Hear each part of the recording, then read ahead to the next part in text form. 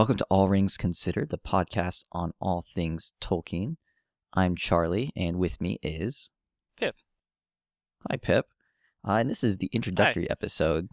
Oh, hi. This is the introductory episode to our latest series, a Lord of the Rings read-through. Pip, can you tell us what we're going to do in this series?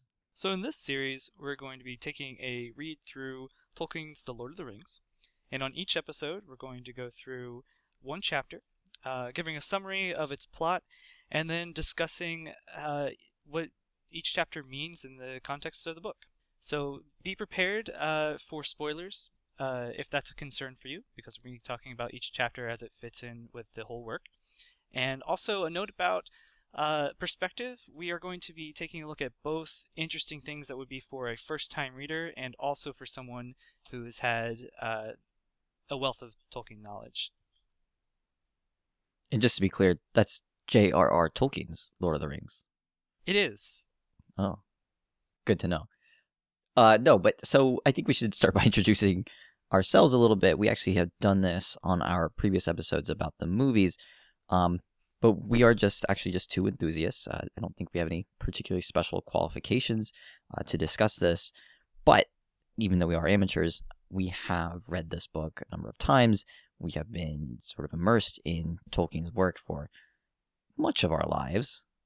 Maybe too long. We're too just much of our lives. Regular chuckleheads, yucking it up about the Middle Earth. Right. As regular chuckleheads do.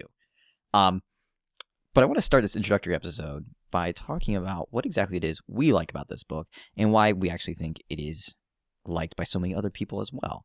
So when I think about The Lord of the Rings and its massive popularity, one thing that strikes me is that it seems that almost everybody has a different reason for enjoying this book. And it reminds me, there's this story that I think comes from the Lord of the Rings Reader's Companion by, I think it's Wayne Hammond and Christina Scull. And they talk about this one particular scholar going to some Tolkien conference in the 1980s or something. And he's there with, something like two dozen people, and they're all sort of experts on Tolkien, and they're all speaking about him and writing about him. And he asks, well, what exactly makes this book so popular? Why is it so well loved? And he is talking to 24 people and essentially gets 24 different answers.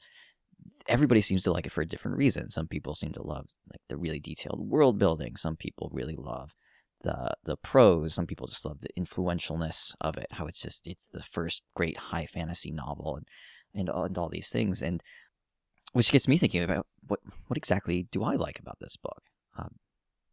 I can tell you, I actually am not really big on world building stuff. I don't really care about world building. Usually, when I read through the book, I take all the vast details Tolkien shoves into it just as for sort of aesthetic effect, rather than because I actually care about what they're referencing or what they are. To me, it just builds a cool aesthetic effect that people can sort of reference these old mythological things. For me, I actually think I end up liking this book for two big primary reasons. The first would be I actually think it's extraordinarily well written. I think the prose is actually beautiful. I think it's unusual prose. I don't think it's what you would normally expect in a novel. But once you kind of get into the style, it's really gripping and really just poetic. The second reason, though, that I actually end up really enjoying this book is, quite frankly, I think the themes are really interesting. I think it has a lot to say. I think the messages in it aren't typical, and as a result, I find it just incredibly powerful. You combine the beautiful prose with, I think, the really interesting themes, you just have a book that I'm just going to fall in love with. And I say that actually as somebody who, in case you couldn't tell when I said I couldn't care less about world building, I'm not a fantasy reader. Like I haven't read any fantasy books outside of Tolkien. I don't really care to. I'm not particularly interested in reading them. Maybe I've read maybe some of the classics, but it's I haven't gone around and read George R. R. Martin or Patrick Rothfuss or whoever writes Name of the Wind or whatever these things are. So I don't like it for the fantasy aspects. I really do think it's just a phenomenal, interesting work of literature. What about you, Pep? So I think I'll go off of something you said about everybody finding something different in this book to appreciate. And I think one way to consider great mythology is a set of narratives through which we can understand our world as we're going through it. And I think personally I found here a set of narratives that really made sense to me in a capital T truth way.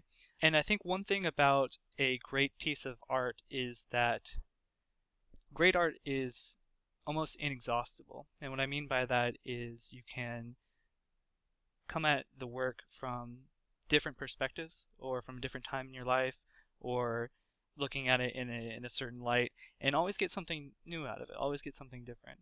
And I think that is a criteria of The Lord of the Rings that really makes it a great work. Yeah, one thing too that I want to emphasize, and I hinted at this sort of when I talked about the prose, I called it unusual prose. I think, though, the book doesn't get enough credit by both its fans and its critics for how weird it is and how strange it is. Everything about this book, to me, if you really think about it, is bizarre. And it's almost hard to see that now because it's been so influential. But this, to me, I read this sometimes, when I reread it, I guess I should say, and I feel like this must have been like the infinite jest of its day. Like, it just seems like it should be normal, I guess, but it's this big, dense, weird thing. I think a lot of that's going to come out when we discuss this chapter by chapter.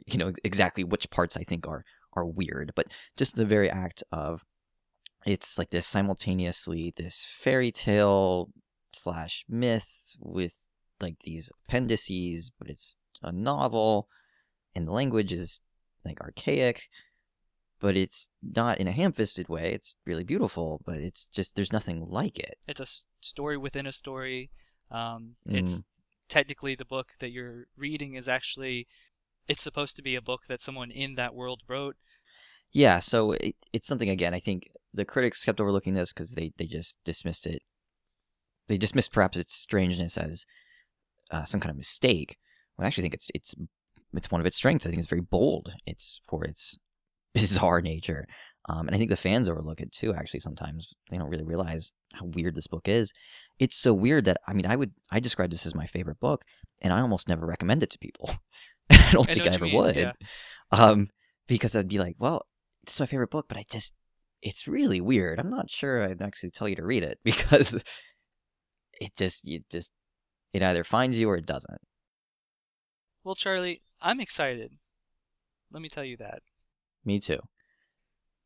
With all that being said, please join us next time for episode 1, chapter 1 of book 1, A Long Expected Party.